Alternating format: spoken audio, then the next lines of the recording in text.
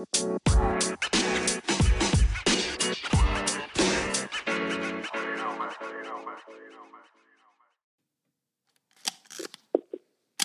everybody, welcome to another episode of Like a Street Photography Collective. I'm Ricky, and today's guest is Mike Hines. So thank you once again for taking the time out, being a guest on the show, giving the listeners something to listen to. So please introduce yourself, where you're at, where you live, what you do, where you're from, anything you'd like the world to know. I'm Mike Hines. I'm from Sydney, Australia, in the northwest of Sydney, in the Hills District. I'm a personal trainer, and I've been doing photography for probably about a year or so now. Okay. So you're fairly new. You legit just started photography. That's correct. So I got my first camera in 2020.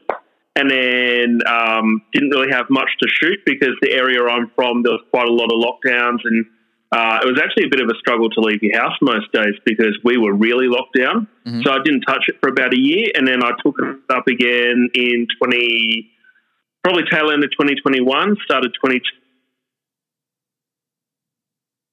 and I've been doing it ever since. All right. Well, this is going to be an interesting conversation. Normally I like to ask people when they first started what kind of photos they were making. So here we are. You're just starting off. Sounded like you started because of COVID and the pandemic, the lockdown, and all that other stuff. But what inspired you to become a photographer? It's funny. It actually kind of happened almost by accident because I actually bought the camera to do video work for my business. And not long after I got my camera, my business temporarily closed down. So my wife was pregnant at the time, and we went out for a walk one day, and I just decided to take the camera with me so I could practice.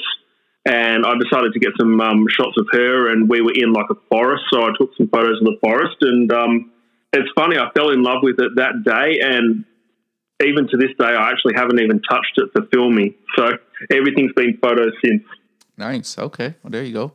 I know a couple people who like to do both videography and photography. It's kind of... Well, obviously they're way different, but concepts, visions, ideas, they're pretty much similar. And telling a story in video is kind of more challenging, I guess. I don't know. I don't do video, but just by listening to all my videographer friends, there's a lot that goes into it. And the same for photography. A lot has to go into if you're planning to go out shooting portraits, studios, anything along those lines. But yeah, that's cool. Just kind of curious why you didn't go the video route. Like you said, you just fell in love with the stills. It's actually kind of funny. I guess it just never really, once my business opened up again, I guess it never really, I never really thought about doing it. So I did take my equipment into work one day, and I tried to do some stuff then, but I just found it a bit too much of a hassle. So I guess I never really tried again after that. I really should get around to doing it though. No worries. Well, if you do get into it, that'd be interesting. I'd like to see some of your videos you make. But if you don't mind, what is your business that you do, and why did it close? Well, closed down because of COVID, I'm sure. I'm sure that had an impact. But yeah, what business do you have, if you don't mind asking? Yes. No, definitely. So I'm a personal trainer. I've been in the industry since the end of 2019. And I was going to use the camera, actually, funnily enough, to go around and do exercise tutorials for people. Okay. There we go. That is something. That is probably why you needed a video camera to do that. I don't know. Personal trainer. I was gonna ask, are you like just completely? I have to apologize. I lost my thought. It happens often, but I don't know. This I was gonna ask. This one's it's gonna be a fun, challenging podcast. You're gonna really make me think on these because a lot of times I ask people how the COVID pandemic affected their photography, but for you, it helped you start photography. So, you were walking with your family. You started to take stills. What kind of drove you into street photography? Because the conversations we had on Instagram, you said the podcast has inspired you to start taking photos and doing more in the streets. How did you come about street photography? I guess I've even years and years and years before I got a camera, I've always been really fascinated with photography, and I guess street photography is the type that has always fascinated me most. Okay. So all of my favorite photographers do that style, whether it's a planned thing like Esteban Oriol, where he's actually possibly telling people how to stand, or if it's just graffiti or just someone in the street or something like that. Those photos always seem to tell the most stories to me, and so they've always intrigued me the most. Okay. What kind of stories do you look for in street photography?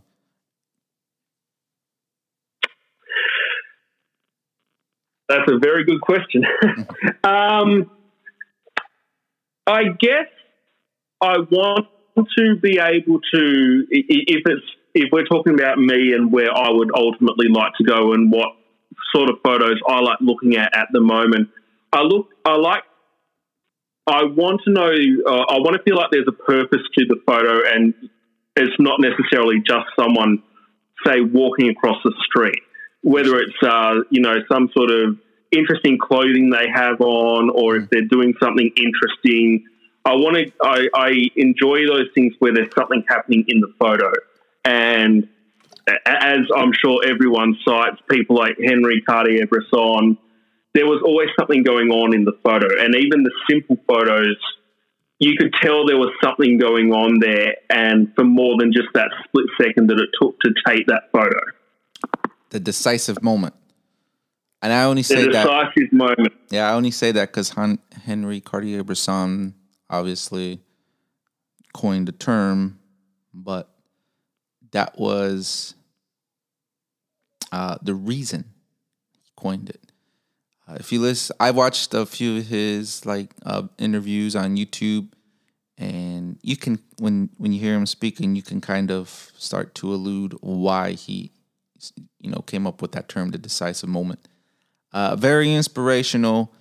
I think if anyone listens to him speak, it will kind of slow you down and make you really look through your viewfinder to find the moment at the right time. It's very challenging because it, like he said, it happens in a split second, and in the right moment, you don't want to miss it by either pushing the shutter on a digital or hitting the film advance on a film camera. So, gotta be very precise with this moment. And I like how you said you don't like just seeing like the photos of people just walking in crosswalks with some very unusual clothes and something different that sticks out. I kind of started taking less of those photos. Been doing a lot more, I guess, doing one-on-one learnings with really good photographer friends, and it's teaching me kind of like to distance myself from that style of photography, and it works. So, who is the best storyteller for you, photo-wise?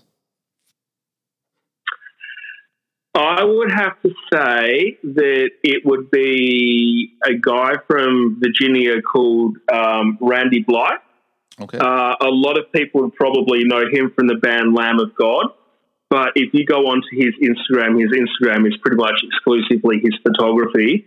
And he gets this really awesome spectrum between architecture, interesting people on the street, and then because he's also in a big band that does a lot of big touring, he gets these really cool like festival and show shots also. Mm-hmm. But there's just every time I look at one of his photos, that's like going back to what I said before, where I want to feel like or see there's like a story happening there. I don't think anyone takes photos that make me feel that way as much as Randy does. Okay. But I mean, even actually, I'll tell you who else is really awesome, and I actually got him from your podcast, is Don Stevie. Oh, yeah. The stories that he can tell in such simple photos. Shout out to Don Stevie because his stuff is incredible. Shout out to Don Stevie, and you got a new fan all the way in Australia. I got to reach out to him. I haven't spoke to him in a while. Probably got to get him on a podcast again. Tell him I said hi. I definitely will. If you can send a message, he's real friendly. He'll respond. He's awesome like that. So, yeah, contact him through Instagram and introduce yourself. Be yeah, I'll do that. Conversation for you too. So, I want to know, what are some challenges you face now going through your beginning phases of photography?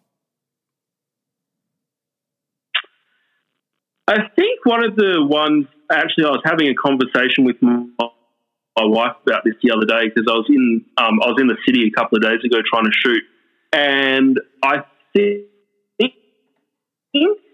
one of the challenges at the moment, I think, is mobile phones because, and I think you actually mentioned this on a previous podcast, I don't want to take a photo of someone looking down at their phone. Mm-hmm.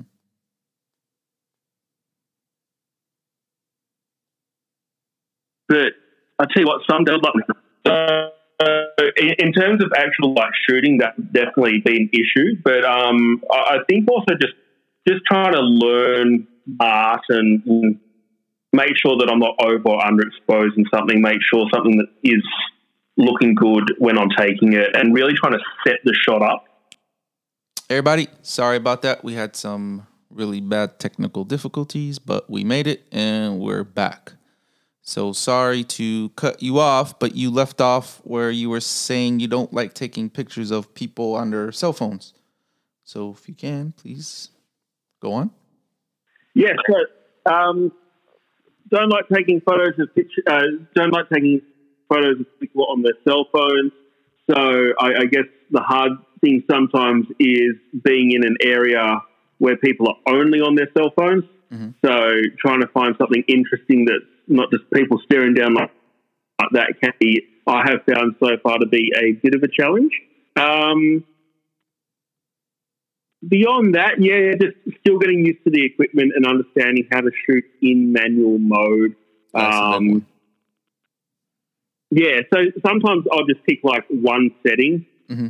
and like if I don't feel like trying to work out the whole exposure thing, I'll just pick one setting and I'll go, this is what it's going to be locked in, try and make it work. And so that's been really interesting to like learn, okay, this is what I'm going to be in like an hour.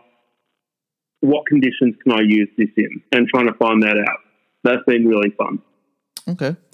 I will say it has to be a challenge if everyone in your area is on their phone. But that's worldwide now. Everyone, you look over and you just see everybody just face planted in the cell phone. So it's kind of the new norm now, right?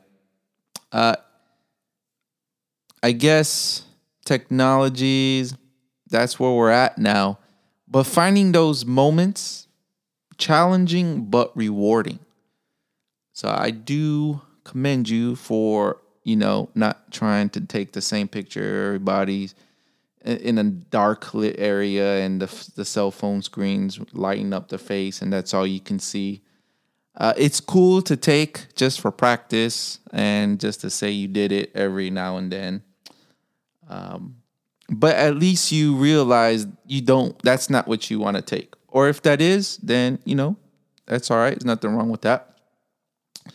Uh, the settings now, that's another challenge in itself. That's going to take you a while to get used to. So the only thing I can say there is just keep practicing.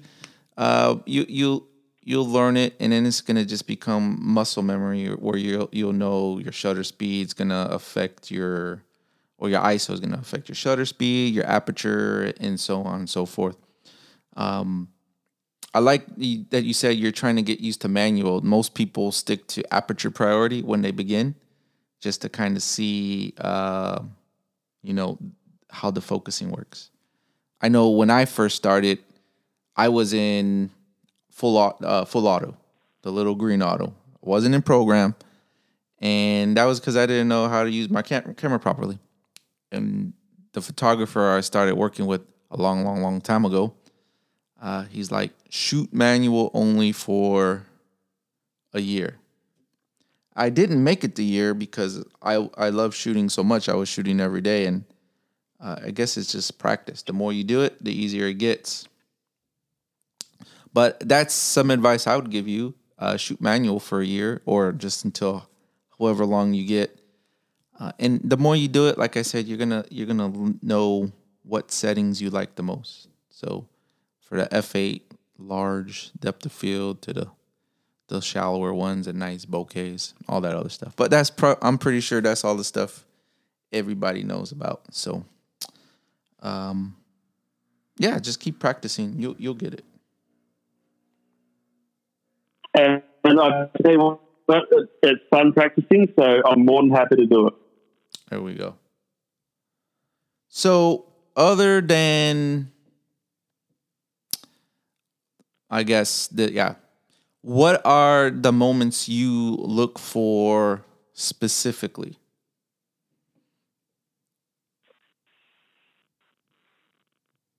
I guess going back to what I said before, something that I feel like tells a story or makes me do a double take. Yeah. I was in the city yesterday, 2 days ago, and there was a businessman who obviously he must have worked all night because his suit wasn't looking too good. He was outside. He was asleep on a park bench. You could tell he'd had a big, obviously a big night and a big day. And I just walked past him, and it really is one of those things where it's like, if it makes me do a double take, and I don't always know why that is, but there's just something that catches your eye, that's what I then want to try and get down on a photo. Okay. So double takes, for me, a lot of times the moments that I look for, I don't get a second chance. So I know what you mean. I wish from my personal experience, I was like, shit, I wish that happened again. And a lot of it comes from knowing what I want to take, but not being ready to take it. So like you said, the kind of stories you want to tell, and I know the kind of stories I want to tell. And a lot of times they just happen so fast that I don't get that opportunity. I know exactly what you mean. I actually missed the photo that would have been amazing because we were getting ready to go to lunch. I put my camera in my camera bag, and not 45 seconds later, something amazing happened, and I'm like, damn it. If I just waited just that tiny bit longer, the one that got away. Yep. Everybody has a moment that got away. I'll remember one specific one. The moment probably sucked, and the image probably would have been even worse, but it looked cool in my mind, and I really wanted to get it. I was in London, and I was walking down Oxford Street, and I had just bought the Fujifilm X-H1, and I liked it because of the size. It was nice. It was perfect. The grip was probably the thing I liked most about it at the time. This is at the time. But they had this weird button kind of close to where the hand grip is. And I don't know how, but it was just one of the default settings. It locked into multiple exposure mode. So as I was walking, I pushed the button accidentally and I didn't know it. And I saw the moment I wanted. And it was a woman in the middle of this busy street. And I kind of wanted to play with motion blurs with a subject that's stationary. And I got to the point where I wanted to compose my image. And I had my settings. And I took the picture, but it wouldn't capture on the image because of the multiple exposure. You have to, I'm not sure. Are you familiar with Fujifilm cameras? A bit. I've actually been looking into them recently, so sort of. Okay. Well, the multiple exposure mode on Fujifilm cameras, you'll hit the shutter, and then it'll show you a sample, and you have to push OK to accept the sample to take the second one. So I took the image and I liked it, but I didn't know what was going on. I was like, "What? Why is my camera? It's frozen." It wasn't. It was stuck on the multiple exposure mode, and I'm trying to get out of the screen and the image, and I finally realized I have to push OK.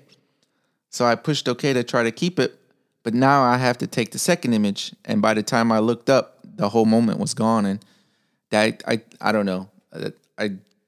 From that day forward, I kind of made sure I went through all the menus and turned off easy access to multiple exposure mode. It just takes that one time, and technology kills us all sometimes. So that was my one moment that got away. Oh, you would have been so frustrated. I'm not gonna lie. I have a short, what's the word I'm looking for? I get annoyed from electronics really easy. And one time I threw my cell phone out my car window. I was driving down the road, but that's a different story for another time. I was about to throw my camera at the wall, but I realized what I was about to do, and I was like, one photo is not worth me losing, all these thousands of dollars. So it took a little bit of cooling off, and yeah, I don't know what it is. Just electronics piss me off really easily. And that's kind of something I like about the Leica, is I don't have all that shit where it's going to freeze on me to take a picture. It's just going to take the picture. But when you're out there and you want to find your story, how do you block the distractions around you? Especially, I ask this because, you're new, fairly starting off, you say, and it's so easily to be distracted looking for, a specific subject, a story. And, how do you just zone in to find the story you want? I guess that for me, what works best for me is, trying to get rid of all the distractions. So, no music for me. Phone is either off or in flight mode, so I can't be disturbed. And really just sort of just being there and looking and just being open to something happening. And, it doesn't happen every single day that I'm out there, but really going like, this is what I need to do. Mm-hmm. So I'm not worried about, that car over there. I'm not worried about checking my phone. I'm not worried about any of that stuff.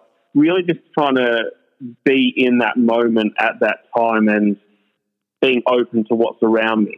And it does sort of become, I guess, a bit sort of meditative in a sense that you really are in that moment and you're there to do kind of a job. Mm-hmm. Okay. So have you found your comfort zone yet? In some ways, yes. I guess it depends what I'm shooting, because I think I have a bit of a mix at the moment between people and then things. Mm-hmm. So things, I know exactly what I like. I like, I guess, like really sort of grimy industrial sort of stuff that looks old and looks like it has a story to it. So I know I know what my comfort zone is there, and I know what I'm about with that. In terms of shooting people, I think I'm still trying to find it. Okay. I'm not as comfortable with that, so I do sometimes try to focus on, okay, today I'll probably mainly try and do people if something interesting happens. Mm-hmm. So, yeah, I'd say probably not for people, but yes, for things. Okay. Are you still kind of, I don't want to say scared. That's the wrong word. Do you try to avoid a conflict from taking photos of people? I know that's the biggest challenge a lot of people have, is that fear of conflict when they're new to photography, street photography, going out and taking pictures of people close. You know, people will kind of be that sniper photographer across the street, in a building, far away, at a distance. You see a good story, but it's so far away, it's not a good photo. Does it make sense? Yeah, definitely. In terms of conflict with people, no, I'm not. I'm not afraid of that. It's because you're a personal trainer. To You just fucking punch them in the face, right? I just yell at them to get down and do some burpees, and then I run off. There you go. Yeah, the burpees will kill anybody. 100%, 100%. Yeah, no, I'm not. I'm not afraid of the people in that respect. I am trying to find my way in making sure that I am the most respectful if I am trying to take photos of people. Mm-hmm. So there has been quite a few situations where I haven't been able to get up that close to the person because by the time I've gotten over there, it's like what I wanted is actually finished. Yeah. But no, I'm not uncomfortable with any confrontation that might happen, but it's always in the forefront of my mind. If there's a photo there, how can I take it in a way that is respectful so I'm not putting that person in a position where, for whatever reason, they get really angry that I've taken their photo if they see me. Mm-hmm. Okay. So, all of that, how do you get your photos to be better than they were yesterday? Right?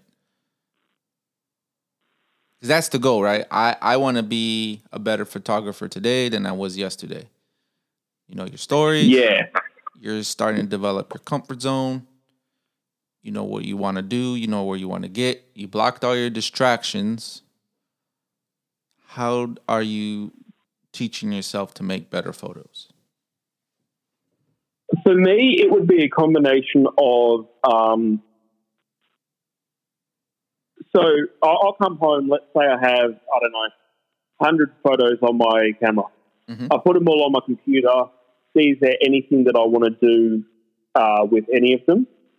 If there is, there might be a couple, I might edit them, see how I go with that. And then I look at it, and I guess it's a combination for me of, I then look at the photo, and I kind of sit down with it for a couple of minutes and look at everything before I've edited it and then after I've edited it. And I guess I go through a bit of a checklist in my mind of could the angle have been better? Could I have been closer or would further away?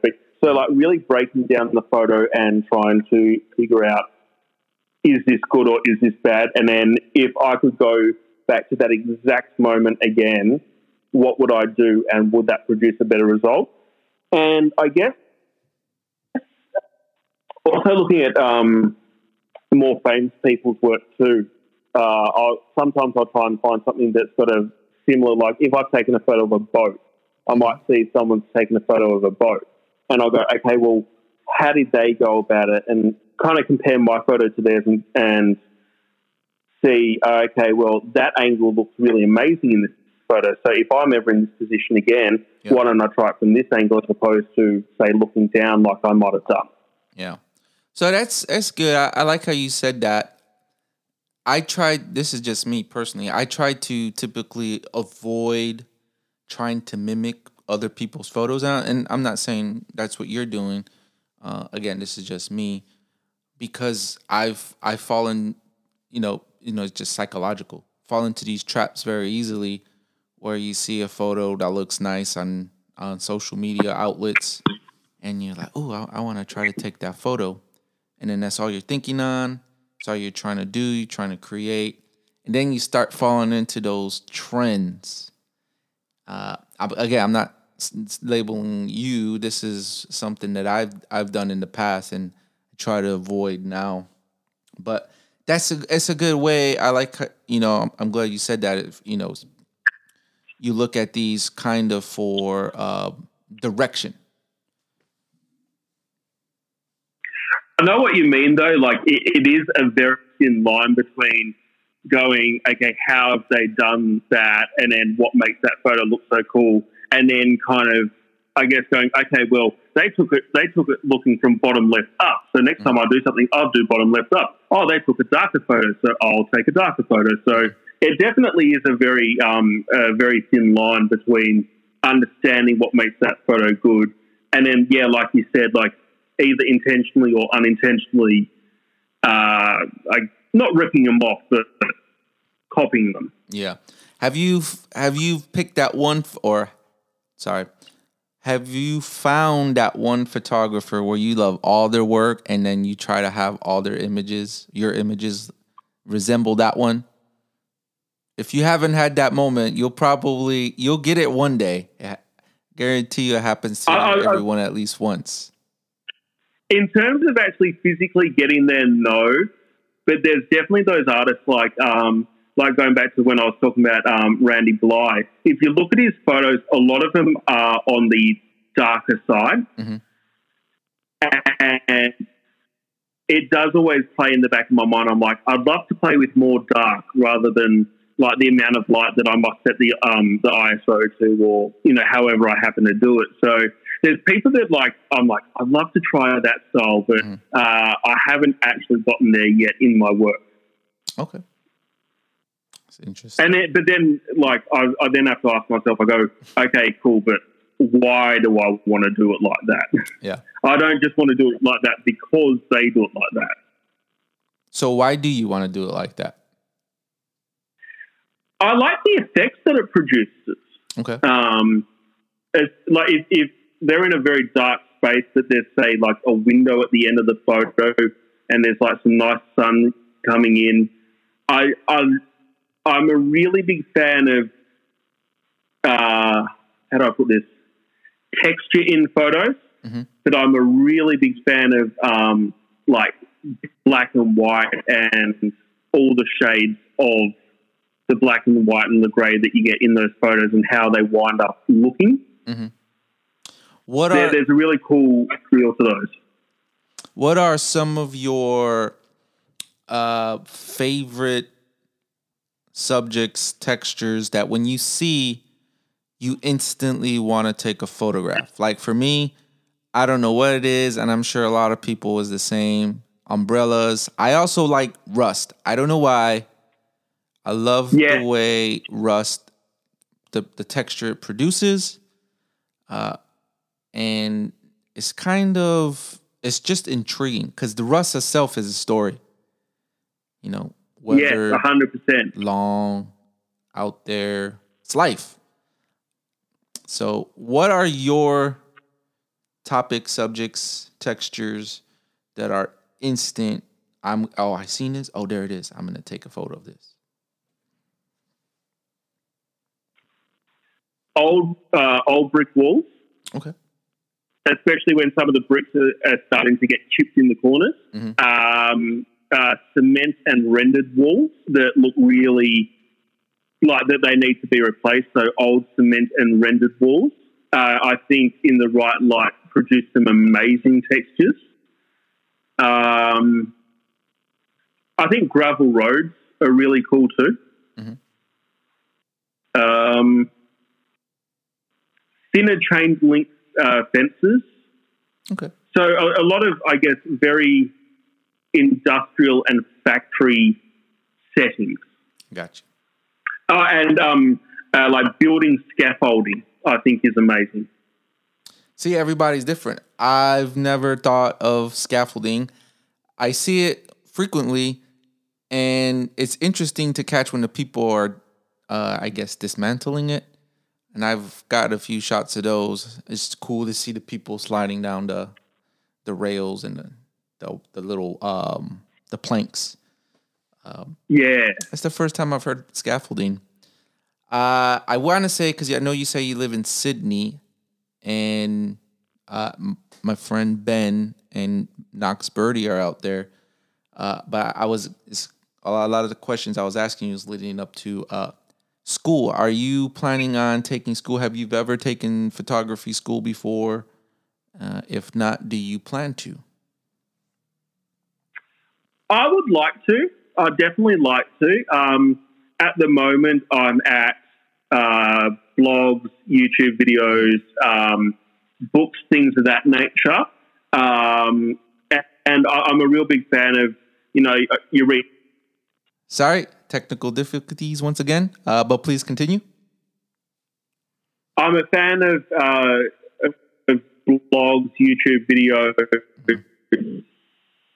books. I'm a real fan of kind of taking it at a slow pace, learning a tiny bit at a time, and then taking that information and going out and seeing how I can use that and seeing how that affects things. In terms of some sort of physical education, I would love to do something maybe in a year or two. Mm-hmm. It's not on the horizon at the moment, but it is something I'd definitely love to do. Okay. Just to fill in those gaps of things that I haven't learned. Got you. So this is a piece of advice that I would give to any photographer now. And instead of using that money to go buy the new latest and greatest camera, take a workshop. There's a lot of photographers out there, amazing teachers, mentors, whatever it may be.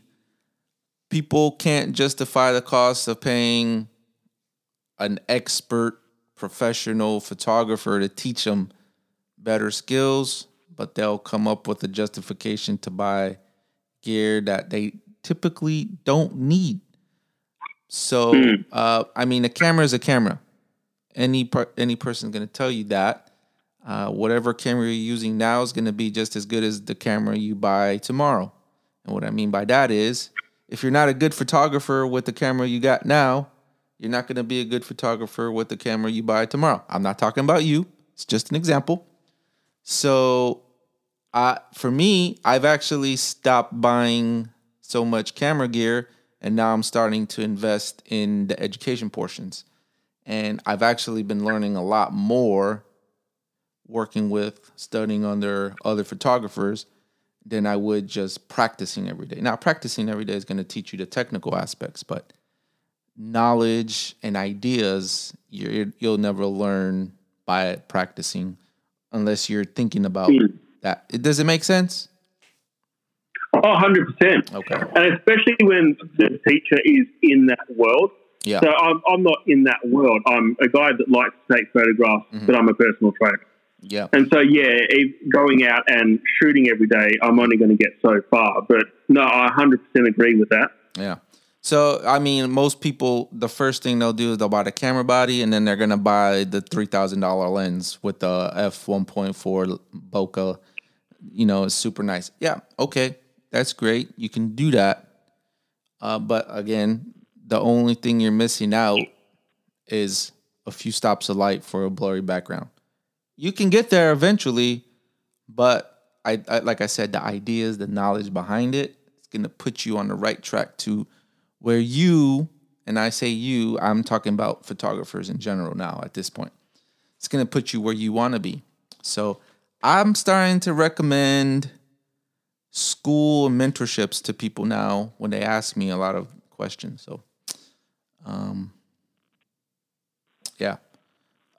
nope. I was gonna say someone was asking me about buying the M10. That was somebody else. Yeah. So back to photography. I'm sorry, I go off on tangents all the time. When you're out shooting, you got your likes. You took your automatic photos that you love to take when you see those brick walls, and now you're there. you're seeing everything. You're connected with the streets. How do you know you're in the zone?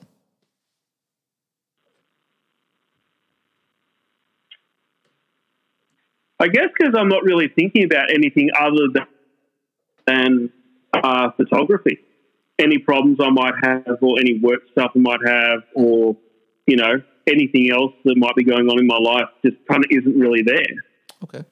And all I'm thinking about is like being observant to what might be there, making sure I'm ready if something does happen, and that's all I'm thinking about. Okay. So how do you find the next photo? A lot of what I take has forced me to do a bit of a double take. Okay. So if it's just something that happens to catch my eye, even if I can't explain what it is about that thing that has caught my eye, if I'm like going down the street and I look again, then I just figure there's something there. There must be some sort of magic there. And, yeah. Okay. So do you... I'm trying to think of... I'm sorry. Go ahead. Oh, no, I was just... it's funny. I had a feeling something like that might be one of the questions, and I've actually been thinking about this for a couple of weeks. And, no, it really just is a case of, for the most part, if there's something there that just catches my eye, I do my best to try and take a photo of it. Mm-hmm. Is there any moment where you took a photo that you wish you could take a second chance at, but shoot it differently? Probably all of them, to be honest. I don't know if anyone's ever really 100% happy with something they take. I think there's probably always that part of your mind that goes, oh, yeah, but if I just did this, or if I just moved a bit further back or forward, or probably most of them. I think very rarely do I go, no, I'm happy with that. Give them my chance again. That's exactly how I would do it. Yeah, I would agree. But I think it's cool though because it. Oh yeah, sorry. Nope, I'm sorry. Go ahead. I was just going to say, I think it's kind of cool though because it really does get you in that creative zone of thinking about things, and you go, okay, now I have this one thing. How might it have been affected if I do this? And I think that makes me more engaged with setting up a shot in the future. Okay. I lost my other thought. It'll come back. Sorry about that. No. It'll come back to me later. But you mentioned creative zone. Oh, I remember. I said I was going to agree when you were saying like people that love their photos. We create this emotional connection with our photos. And regardless if it's a good photo or if it's a bad photo, if you like it, you're going to just love it and you think it's going to be a great photo. I don't even know why that came up, but you said something and I just remembered emotional connection. And so that was the reason why. Like I've been trying to come up with a lot of sequencing because I'm trying to work on a long-term project, and I'm trying to get all of my photos together. And there's just so many photos I like, but some of them they don't need to be there. But I have this emotional connection to them. So I put them there anyways, and like the more I look at them, it's so hard, but you have to cut them out. So, yeah, that emotional connection with photos is pretty bad. It's a killer. I know exactly what you mean by that too. Like I've got photos that I've certainly like never used them for anything. I won't put them up on my main form of I guess showcasing, for lack of a better term, is on Instagram. But there's certain things that I will never let get to Instagram, and because they're technically a pretty average photo at best, but it actually reminds me of the good day that I was having the day that it got shot. Yeah. So I've got one or two photos that are pretty nothing because I was really it might have been the first day that I'd gone out and shot, and I was with my wife, and we went for like a nice walk. And so I know exactly what you mean. Like, I look at that photo and it makes me remember that day, even though it's not a great photo. Yeah. Well, so I was having a conversation with somebody, and they asked me about my photos, and I told them, like, I love all the photos I take. They may not be good, but I took them for a reason, and that's Yeah. So for me, like, I've been shooting for so long. Now I know what photos I'm gonna like, what photos I want to take, and what photos I don't want to take. And the ones I don't want to take, obviously, I don't want to take for a reason. So when I do take a photo, is because I wanted to take it, so I know I'm gonna like it. Now, is it a great photo, a Magnum photo, one of those hanging a MoMA kind of photo? Probably not. But it was there, and it was good enough for me to like it. So that's why I took it. Yeah, exactly. There was a reason that you did it. And they don't all have to be good. Mm-hmm. That's true. It's just documenting, right? That's why we're given the tools to do it. We have to. That's exactly it. You're documenting, you're practicing. There was something in that second that made you take it. Yeah, we had to prove that the moment happened. Exactly. You've mentioned. I love that. You mentioned Creative Zone. Take us through your creativity. You know, how do you see the streets compared? Well, I mean, obviously we see differently, but your creativeness. Take us through a walk through your creativity.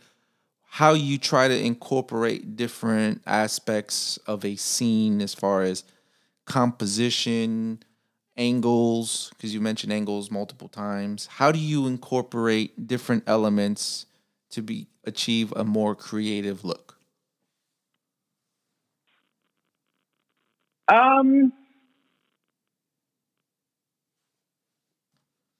I think there is a lot to be said for not always going straight on to with the subject. Mm-hmm. For instance, I have a photo that I'm sort of working on at the moment, and I'm not 100% sure if I'm going to do anything with it or not. But I have a person in front of a building, and the person in front of the building, in front of this particular building, straight on, boring shot. But when I took it kind of side on, so you could see the roof of this building and stuff, I like incorporating angles, things that bring more depth into the photo. Mm-hmm. So sometimes if I'm wanting to do buildings, sometimes depending on like what the building is or how large it is, I'll just walk around that block of land for like 5-10 minutes, just seeing what I can see with my eye. Mm-hmm. So I guess sometimes there is an element of really spending my time setting something up. Okay. And then sometimes obviously like with everyone, sometimes things just happen and you just go bang. And sometimes that even just works out being amazing right then and there. Perfect. Okay. So at an early stage of learning photography, it could be very easily to be unmotivated if you're comparing your works to pro photographers like a Sebastian Salgado or whoever it may be that, you find very interesting. Like, a lot of people think they're going to pick up a camera today and they're going to be taking these amazing photographs the first 5 shots. Not likely the case. So how do you keep that motivation to continue becoming better and to continue to perfect your creativity? How do you stay motivated at such an early stage in your photography journey? From day one, I've never tried to consciously or subconsciously compare myself to those people. My main focus, I guess my main two focuses are when I go out, am I having fun doing it? Okay. And then every day that I go out or whenever I go out, is the photos that I'm bringing back that night, do I feel like they're better or starting to get better from the photos from before? Yeah. So,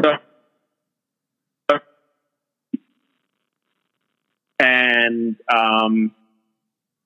yeah, because I mean, just like with anything else, you're certainly not going to get these amazing results overnight. So practice, practice, practice, and find your own style. And over a period of time, when you look at your first photos to the photos you're taking today, to the ones in 5 months' time and stuff, do they start to look better in your mind? So in your mind, where was your, like, I can see where, like, for me, I can look at a photo I took from the day one. I probably still have it, and I could look at a photo I took a year ago, and I could see a photo that I took today. How do you know your photos are becoming better to yourself? Like, obviously, you're your own judge. Only you can gauge this. But how do you know you're on the right track to where you want to be?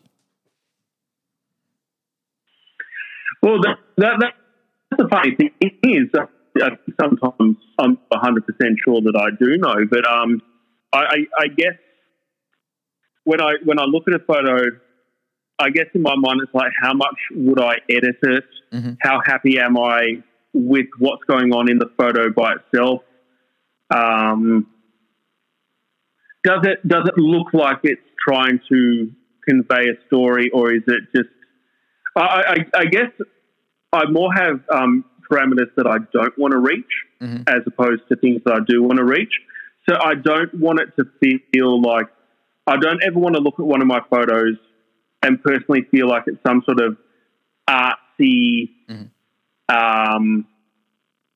you know, what's he trying to say in this, in like one of those real sort of artsy, oh, look at me, I've taken a photo of a chair or something. I want it to genuinely be interesting and genuinely look like there's something there, and it wasn't just taken for the sake of just to take it's casting cool shadow, which is still sometimes cool, but I guess I don't want to feel like I'm real sort of artsy about it when I'm doing it. Okay. Well, I would say there's nothing wrong with being artsy if that's the image that you no, definitely not. If that's the image that you want to make at that particular moment. So it's okay and it's acceptable to do it. I can't say I know personally, but I know a lot of photographers who get very creative and artsy with their photos. Creativity, that's the whole purpose, right? You gotta to find that. Oh, definitely right. And there's nothing wrong with any of that sort of stuff. That's just not my particular style. But there's some people doing some incredible stuff with that. All right. So I guess now we can get into your social media. So please plug your Instagram, website, any social media that you own and you like the world to know about.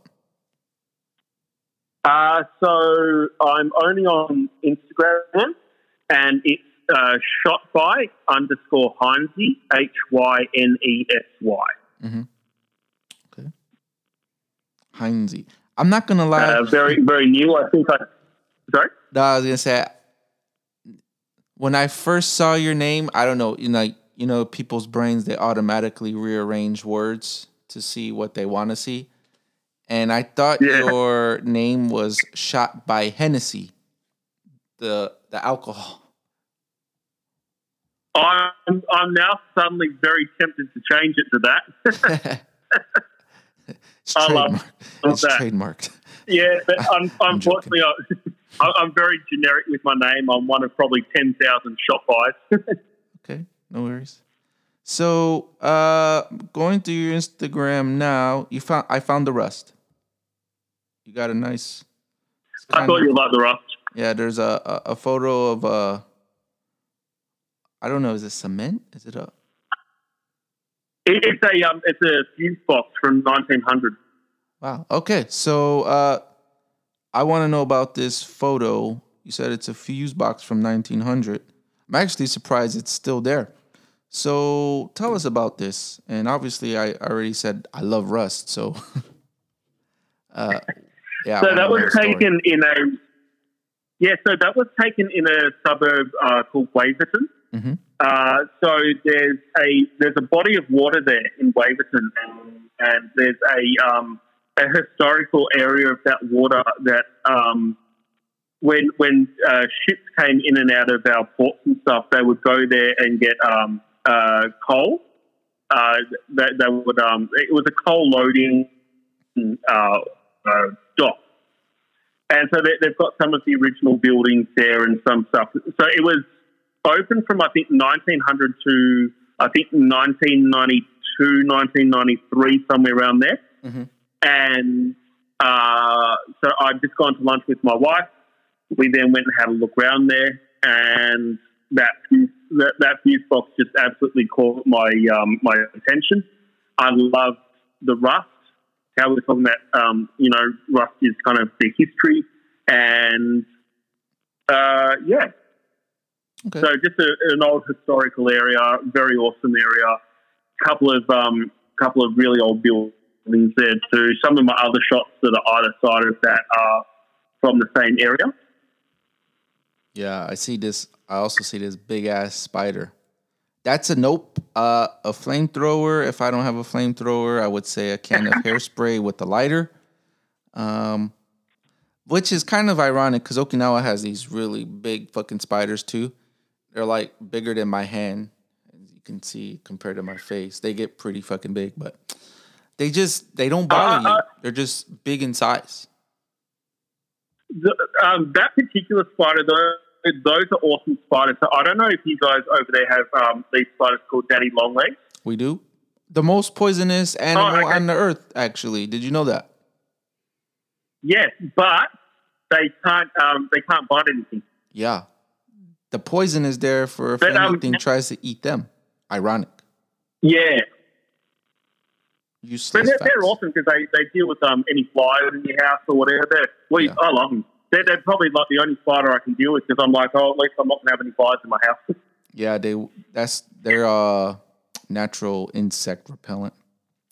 But yeah, that's cool. You got some I like the textures. You do capture textures. The seagulls got some nice, gravelly cement. The rock, I can tell that's kind of near a beach waterfront. Yeah, that was taken at a beach called DY. Okay. And that one seagull had just stolen this family's family size thing of chips, hot chips. Mm-hmm. So I was trying to get a photo of him actually eating the chips because what he'd do is he kind of moved away with the packet and he put the packet on the ground and he'd eat the chips one at a time, but they'd hang out the end of his mouth like a cigar. Mm-hmm. So I was trying to get a photo of that, but unfortunately I wasn't successful. So when you say the term chips, is it like British chips, as in a potato fry? Correct. Okay. Oh, yeah, sorry, fries. No fries worries. For all of our Northern Hemisphere listeners. For the Americans and the people that call them French fries. Sorry, I got an email. They're French fries, but they're a thicker cut. We call them like a steak cut or a steak fries. Cut. Yeah, steak fries. That's okay. it. Yeah, now we're talking about food here. Gotta stop before I get hungry. So take us to a place where you go to focus purely about photography. Where's your happy place?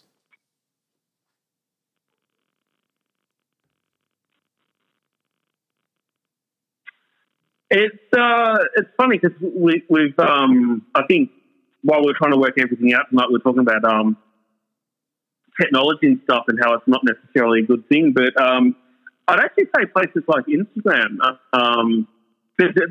like the accounts that I follow, mm-hmm. I sit there and I scroll through it.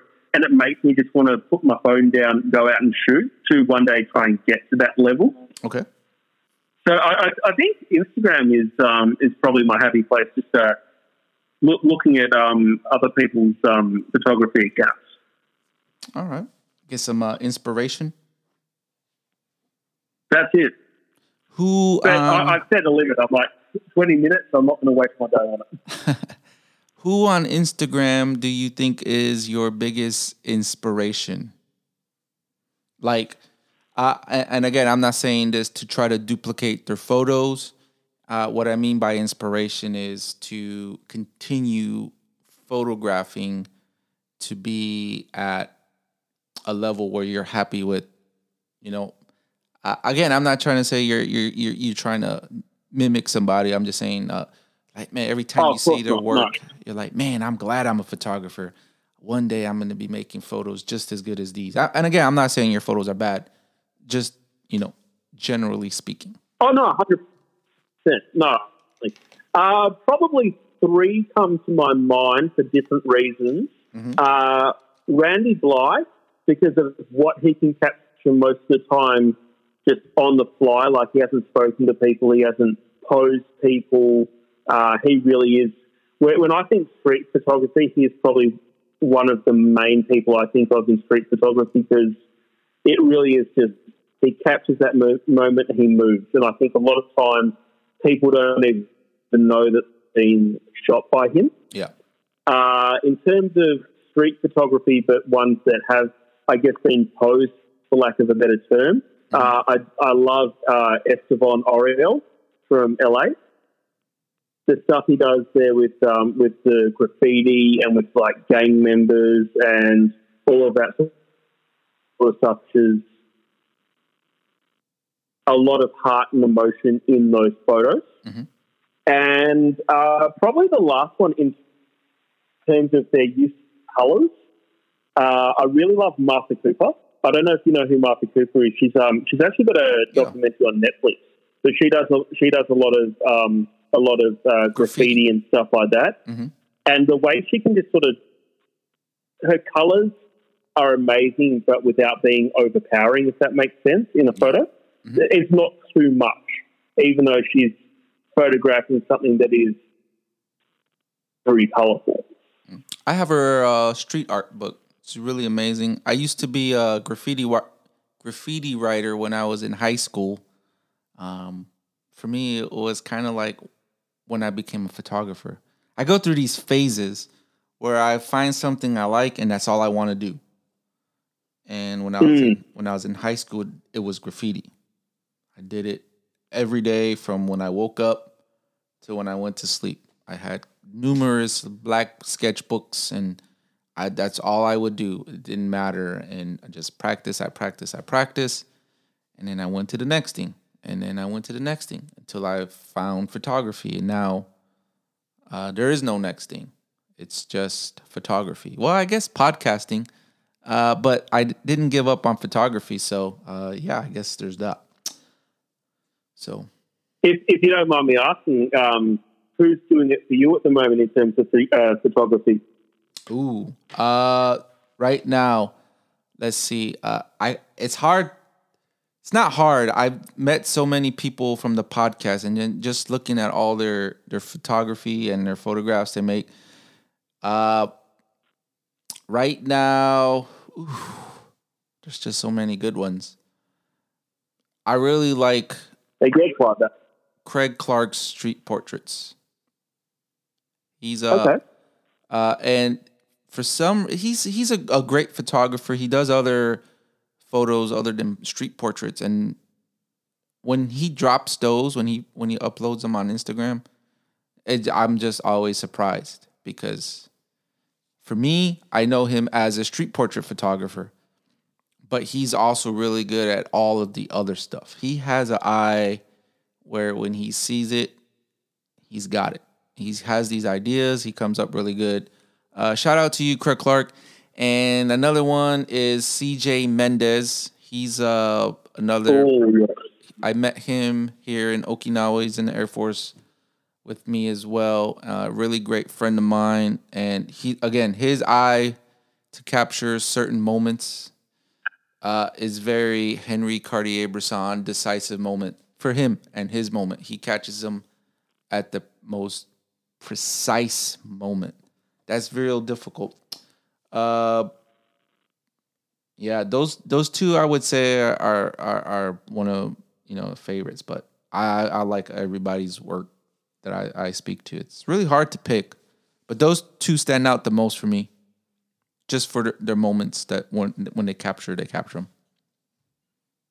CJ takes amazing photos. He's awesome. We need him to come back so we can get him on the podcast again. He's on a business trip, so once he gets back, I'm gonna have to harass him to get another episode. So, what would you say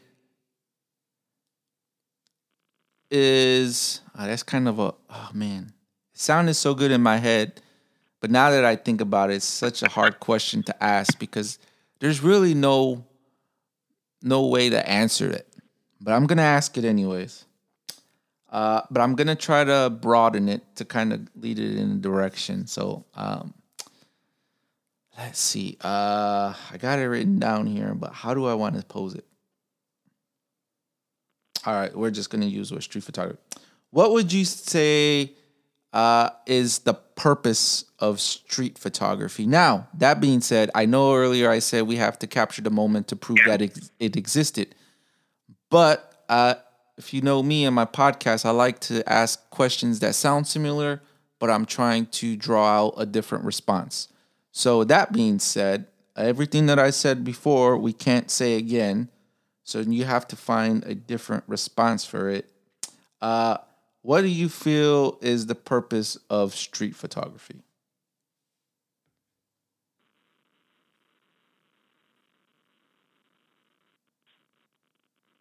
That's a very good question. Street photography is finding the beauty in a real, unput together situation. It's finding the things that speak to you. It's finding the little moments that happen, and it's showing things in a way that is real, unscripted, as people just go about their life. Mm-hmm. And reminding ourselves through those sorts of accounts and books and stuff that the little moments are just as cool and just as powerful as the big moments. Okay.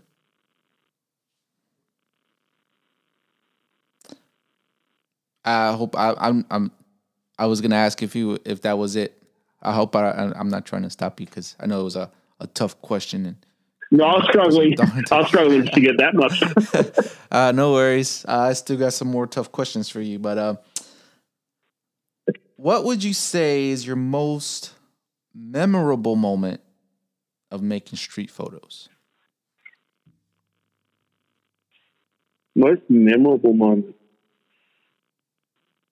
The day that off the top of my head, the day that I took that rough photo that you were just looking at, as I was taking that photo, I was approached by this man in his late 60s, early 70s.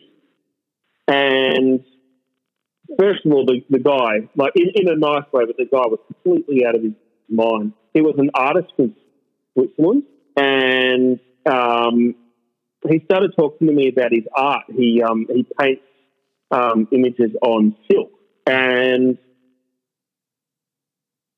it became very apparent to me a lot of times when I take my camera out that people want to come up to you and start conversations with you, which I think is really cool. But just hearing about this guy's life story and the part of Switzerland that he grew up in, why he came out here, what he does now, because this guy, told me everything about how he paints and how he fixes like 18th century furniture and how he's a model, and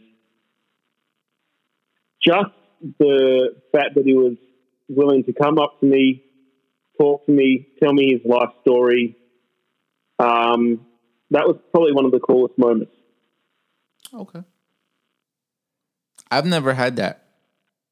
I guess I've been. Oh, really? Yeah, I've never had someone approach me in that way. And I've ever only had one person approach me in a negative way to ask me why I took their photo and asked me to delete it. Oh, gee. Yeah. I guess it depends on where you live. Japanese people are a little more shy or timid, so they not necessarily approach you. The one I do get is more about the camera I'm using. Is that a film camera? But yeah, yes, it is if you're asking. Anyway, what do you want your photography to accomplish?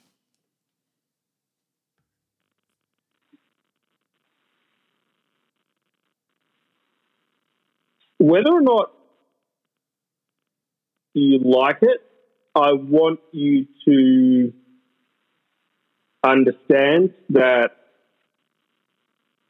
I guess that's how I looked at things. Okay. I'm not much of a talker, so I have found a medium where I can kind of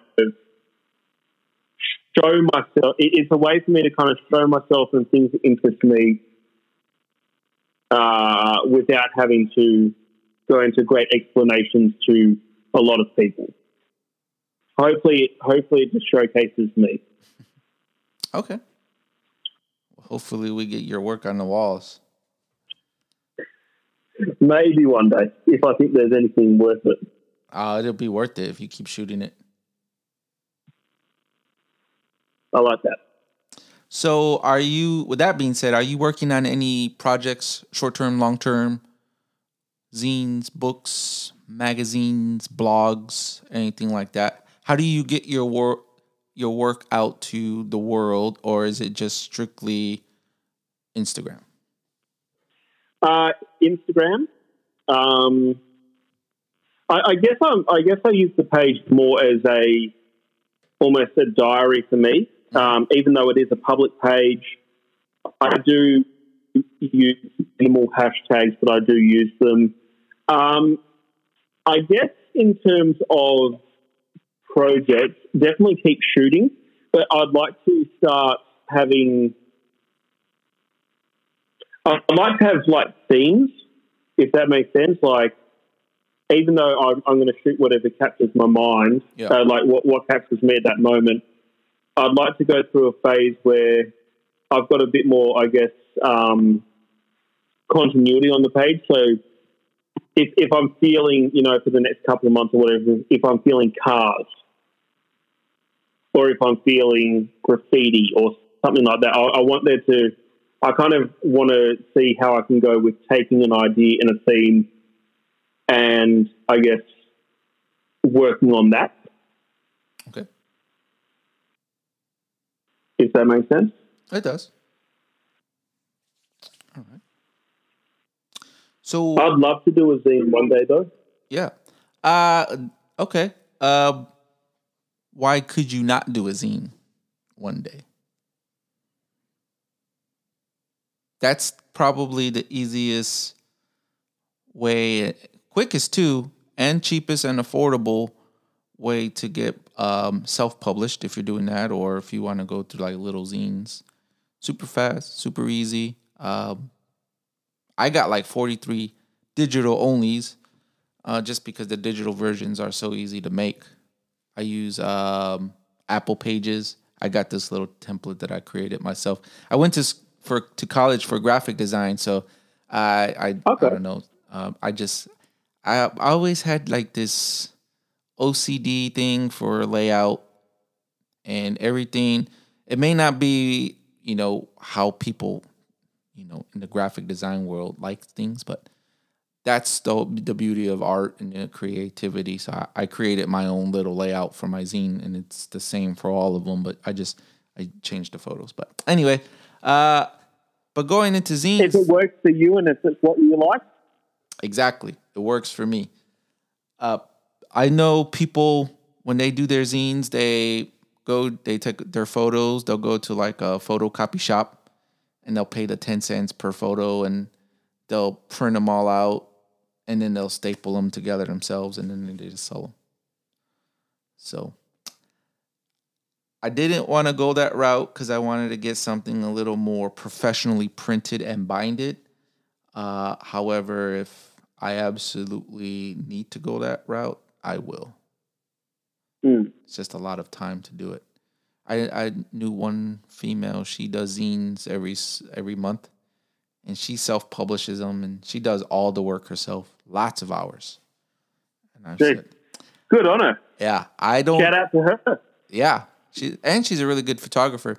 I don't even want to develop my own film, so I'm trying to avoid that entire process altogether. But who knows? I'd rather just pay people to do it. I know what you mean. Speaking of, have you ever shot on film before, or just digital? Just digital. I'd love to film though. Okay, it's very expensive. I mean, I'd love to at least give it a go. Yeah, I know it's a damn shame that something so cool is dying out like that. It's dying out, and the price is going up, which is going to make it die even more. Very sad. And hopefully, it comes back cheaper though. So where would you say your favorite location to shoot is?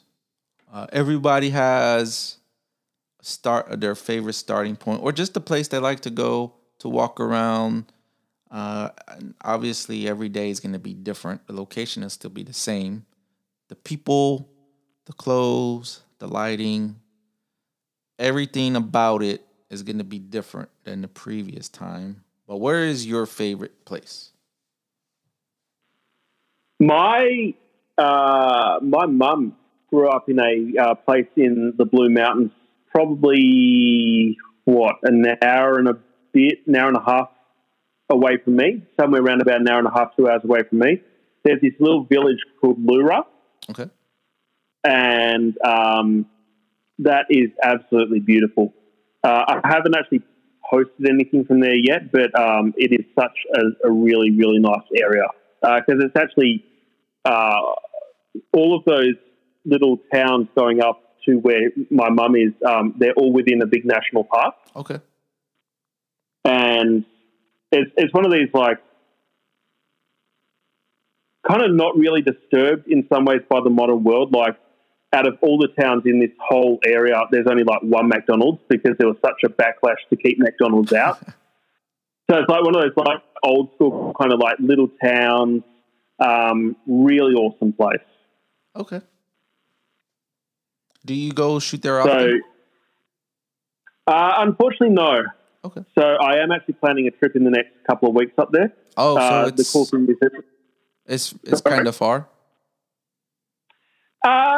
Not super far, but like with my schedule, it's hard to commit to it. It's only 2 hours up, 2 hours back.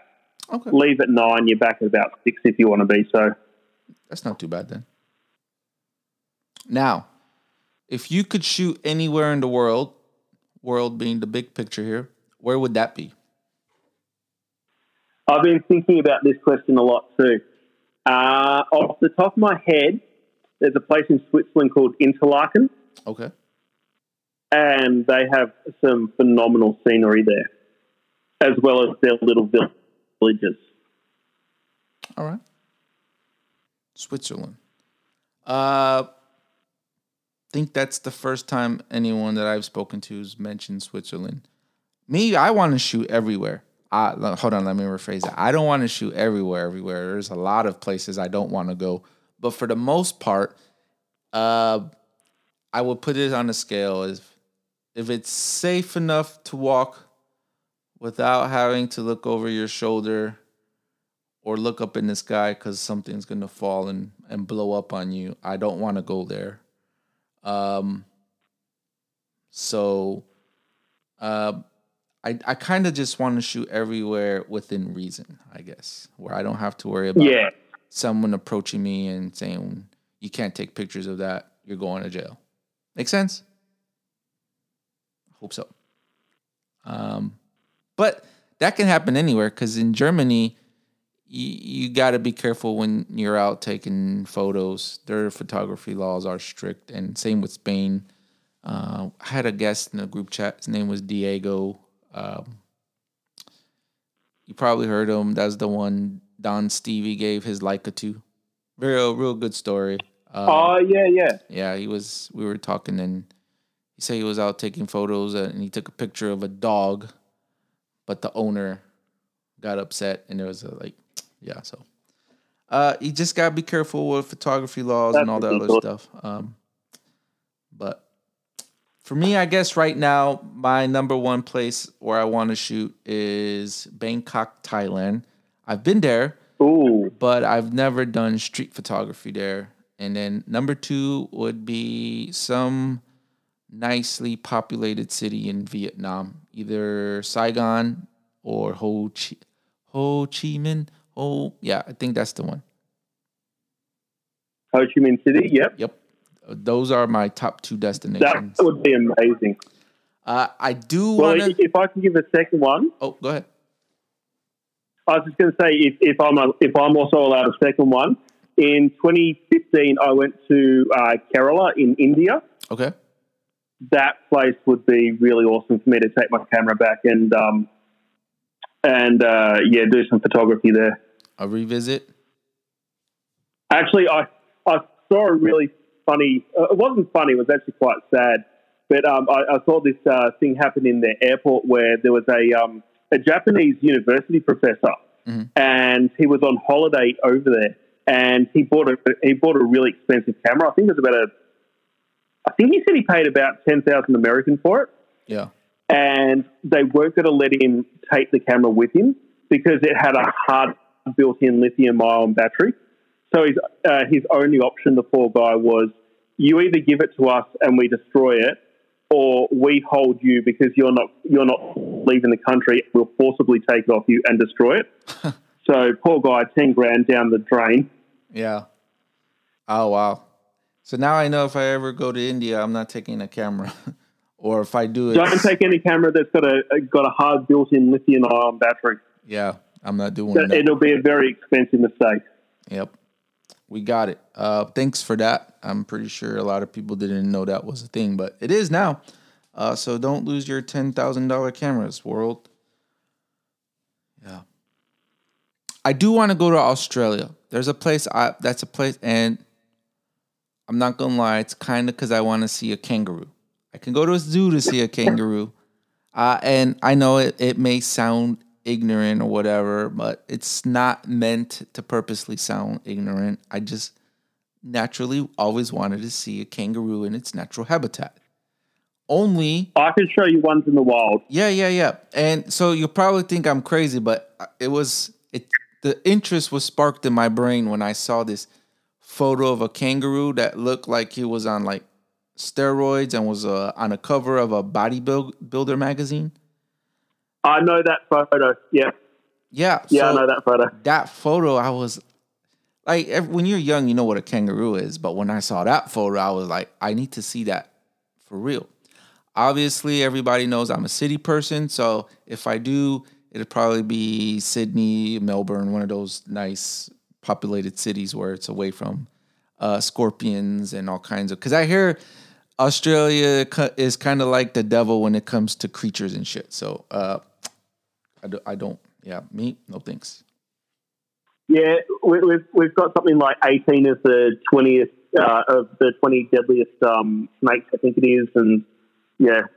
That being said, I'm 34 and I've only ever seen a snake in the wild like twice. Yeah, but mine and your luck is a lot different. And I'll come out of the airport, and all 18 of those snakes will just somehow be right in front of the door, waiting for me to walk out.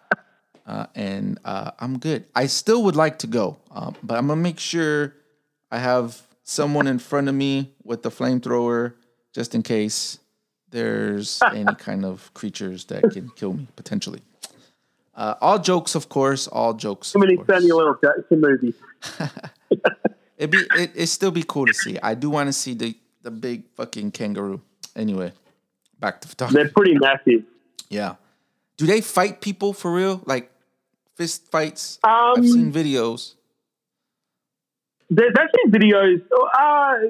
They're a bit.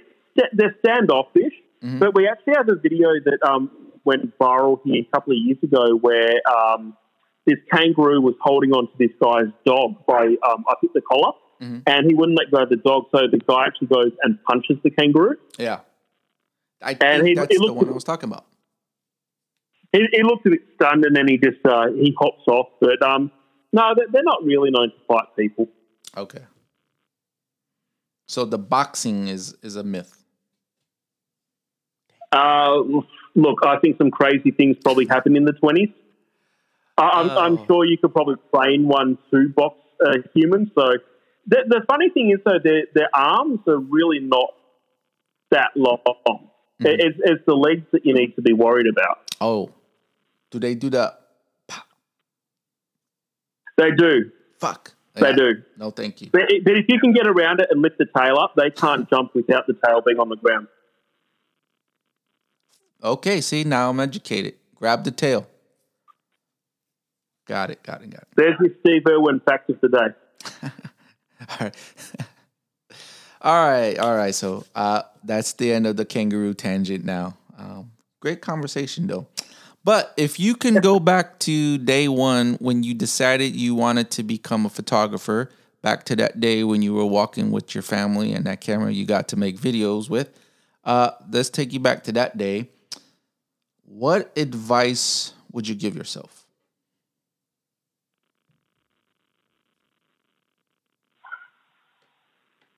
Probably not try to learn it all at once. Watch a 5-minute video on aperture, ISO, and shutter speed. Read your camera manual about how to access those things, and then just go and play with it. Yeah. I'm gonna give you some advice. Trying to think the best way to do it. Forget your camera menu. Learn aperture, shutter speed, ISO. Forget everything else. I've shot every different camera brand out there. Not everyone. Almost every camera brand out there. And the menus, obviously they're there for a reason. But the point is to make a photo, right? So you could have the world's greatest autofocus, world's fastest autofocus. You typically don't need that. If you go think about Joel Meyerowitz, Henry Cartier-Bresson, all the greats in the past that started way, way, way in the film age, they didn't have autofocus, right? 3 things: aperture, ISO, shutter speed. Work those 3. Obviously, you'll need to dig in your menu set. Yeah, that's right. Your menu settings. Still sounds wrong. Anyways, you need to go in there eventually to find something to make the color. I don't know, whatever it may be. That's fine. But don't invest a lot of time to perfect all of that stuff. When I was shooting with Fujifilm, I say Fujifilm because before I got into Leica, I shot Fujifilm the longest. And if it wasn't for Leica, I'd still probably be shooting with Fujifilm. I love it. Actually, I was looking through some old photos, and I was looking at them, and I was like, man, I really want to buy a Fujifilm camera again. I'm not, but I really considered it. And it was because this one photo I took of my daughter, it was this one of the newer film simulations they introduced with the X Pro 3. And just the way it comes, it's beautiful. I'm not gonna, and I don't shoot color. I only shoot color when I'm taking pictures of my daughter, or if it's a business shoot that I get paid to do, and they specifically request color. But I I was trying to be that menu guy when I first got into Fujifilm, and I couldn't fucking navigate that shit for anything. And then I just realized I don't need it. So don't waste your time too much. You know, it's good to know where your format memory card button is, because I know on Sony it's fucking hidden. It'd take you like 3 hours to find it. And just focus on, you know, you do some quick function. Everything now is all, you can customize everything on the camera, where you have quick access to your ISO. I don't shoot auto ISO often, but when I do, that's the only automated feature I use, just because when I'm out shooting, the lighting conditions can change at any given moment. But for the most part, if I know I'm going to be outside and it's fairly open, I set my ISO. I set it manually. And all you really got to do is just focus on making photo and setting those 3 settings to get there. Don't worry about the menus. So that's the only advice that I would give on that. No, that's awesome. Yeah. Because any camera you shoot is going to have aperture, ISO, shutter speed.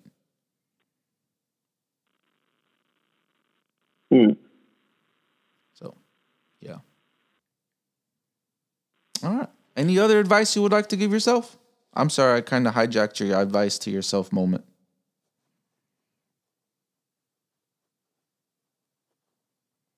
I'll tell you what I'm glad I did is I watched a lot of in the lead up to buying the camera.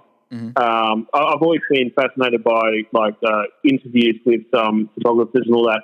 One thing I'm glad I decided to do from day one is I had watched a lot of interviews with photographers and a lot of film photographers, and I decided to make a conscious choice from day one. If I'm going to learn this and I'm going to learn how to put a good photo together, I'm going to treat my camera as though it's a film camera. Okay. So I'm not going to do the spray and pray. I'm not going to do 50 shots of anything. I'm going to pretend you've only got 2 shots left in your camera. Set this photo up. Try to make it be the best it can be. So that's something I'm glad I decided to do. Okay. That's actually a really unique approach. I've never shot a digital camera in such a way. And I do now, only because I shoot film and digital, that I don't want to get confused when I'm shooting film and thinking like it's a digital. Like, obviously, you know it's not a digital, but, you know, just constantly switching back. So I always, kind of similar now to like you're saying, I shoot my digital camera just like it's a film camera. So same, very similar settings, and I only use those 3. I don't worry about menus, like I said. So my aperture is always in the same aperture setting. Obviously, I know I got to move it if I need more light. But I don't like to go over 1,000 of a second, right? Because my film cameras, they won't go past 1,000. So I'll typically shoot the Sunny 16 rule even on digital. So my ISO is always at 400. Those are my favorite settings, and I know how to adjust when I need to. But for me, standard when I leave my house, it's. Do you know the Sunny 16? A lot of people are really confused by it. I think I do. Okay. Sort of, yeah. Yeah. Well, if you don't, you can watch YouTube or you can reach out and I can explain it a little more. But even when I shoot my digital, I shoot it in the same Sunny 16 rule. So 400, 500 right. shutter speed and f11 to f8 on my aperture. And I get really good results. So, yeah.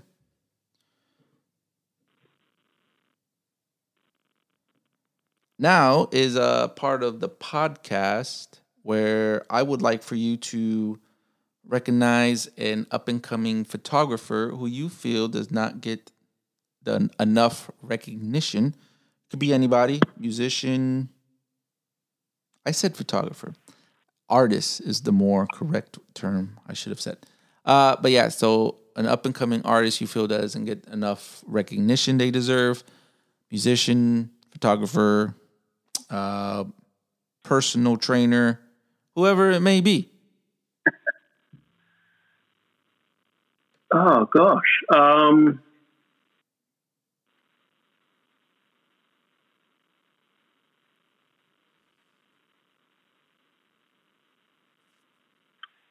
Yeah, wow. In terms of, I guess, my brother Tom he's a very good artist. Okay. Makes a lot of, I'm trying to think of what style he does. They're hand drawn, but they're like, so I'm just trying to think of how you describe it. I'll come back to him. That's fine. If you don't remember them, you can send me their names in Instagram. Sometimes I put people on the spot with that one and they can't remember off the top of their head. If you can remember someone, please feel free. I'm not cutting you off by any means. Yeah, I might need to get back to you on that one. That's fine. Having a bit of a block. No worries at all. And now, after that one, always ends my lineup of questionings with the question Craig Clark asked me early in this podcast. What does street photography mean to you? Not the literal term, just what it means to you, feelings, emotionally, physically, however you interpret it.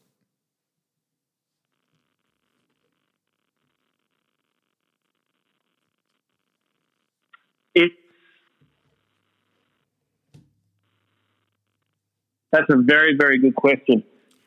Thank you, Craig Clark. Photography to me. Forgot to thank him. I always thank him. So I apologize for interrupting you. Is it Craig or Greg? Craig Clark. Shout out to him. Yeah. Street photography to me it's a fun way to slow down and try to be more aware of your surroundings and see the beauty in things that on the surface there may be no beauty. Dilapidated old buildings, whether it's graffiti, it's slowing down and it's seeing the beauty in things in a scripted setting. Okay. And it's a great reason if anybody ever struggles to work out, grab a camera, go somewhere, just start walking. It's a great way to work out also. You'll be surprised how far you go sometimes. Yeah. When I first started exercising many years ago, that was what I started at. Just walking for 30 minutes, and then walking became jogging. Jogging remained jogging. And then I just started going to the gym. But yeah, walking is a great way. Now I love walking, and it kind of benefited me preparing myself to walk so much because I can spend hours, lots of hours, days almost, just walking with my camera. So pick up your camera, go for a walk. You can go outside, see a flower. It's going to look different tomorrow, the day after. If you really like this flower, take a picture of it 100 times in 100 different angles. I never thought about that. Yeah, go for a walk and even take a photo of that same flower day in and day out and see how it changes. Mm-hmm. Yep, the sun. Take pictures of it at different times of day.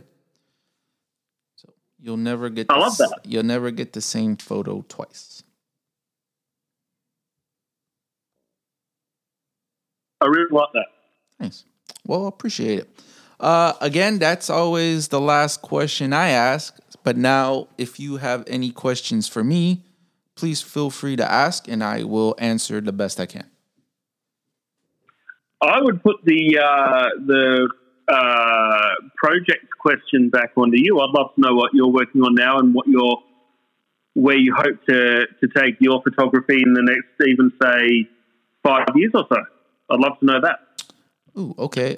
So currently, one of my goals was always to have a solo exhibition. So in Okinawa, we're really quite limited to where they showcase photography in galleries. So I'm kind of searching for that. I think I found one and I'm in contact with them. So that's right now my main project.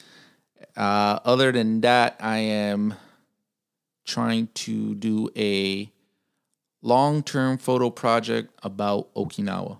And I found out that this was a project I was working on without realizing it when I applied for the LHSA photo grant. And I really had to think about what I wanted to do. I didn't want to just submit street photography, right? Because the whole purpose of the grant is photojournalism. And I was like, man, what kind of project can I do? So it took me a long time thinking. I was thinking. And then I was like, I'll think about it later. And I was going through my Lightroom library and I saw a photo and I was like, okay, that's a good photo. And then I saw another photo and I was like, oh, there's another one. And I started putting all the puzzle pieces together and I realized that all of these photos I've been taking actually are building a body of work. I've lived in Okinawa for 9 years now. And this is where I started photography. So it's kind of like very sentimental for my photography journey.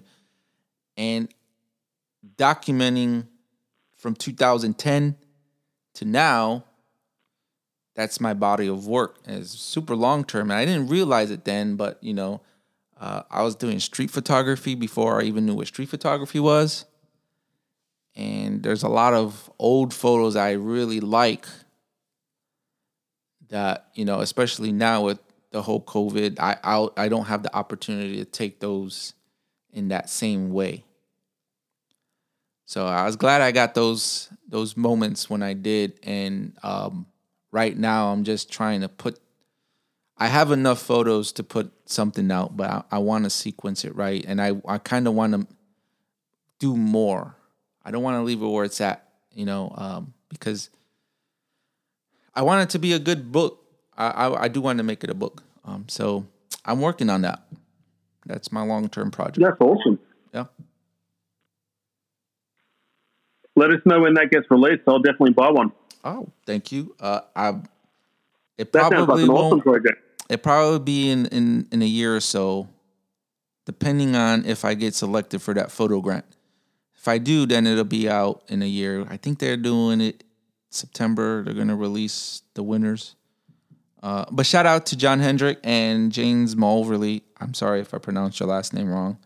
All three of us signed up for it, and they're also great photographers as well. A lot of people didn't know it was limited entries. So the chances are better than if it was open and anybody, like millions of people, can submit. Yeah, that's the project I'm working on. Best of luck with it. Thank you. I appreciate it. Anything else? Look forward to hearing the good news. Oh, yeah. If I don't get it, I won't announce it. I won't be mad. I would like to get it, but if I don't, I'm still going to keep working on the project. Now I could work at it at a slower pace. Because if you do get selected, you have a year to finish the project, I believe, or a year to submit some kind of work. Okay. Have you ever submitted for something like that? You've already got a decent photo of it. Sorry? Have you ever submitted for anything like that along those lines? I've never submitted for anything. Okay. Start. Websites. Yeah. There's a few different online contests, competitions, And like they have them every month. Every month's different, and win some pretty cool stuff. I don't know why I haven't done it. I'm not interested, honestly. Which is kind of weird that I would tell you to do it and I don't. So I guess now I have to, right? Gotta lead by example. I said that earlier. Shit. Ah, fuck. All right. You shot yourself in the foot with that one. Yeah, it's all right. You know what? I'm open to the challenge. I'll do it. Any other questions for me? I'm not cutting you off. I'm not trying to put a time limit. I'm just asking if you have any more questions. Not off the top of my head. I'm sure probably in about 20 minutes I'll probably have about 20 questions for you. But no, I think that's it for the.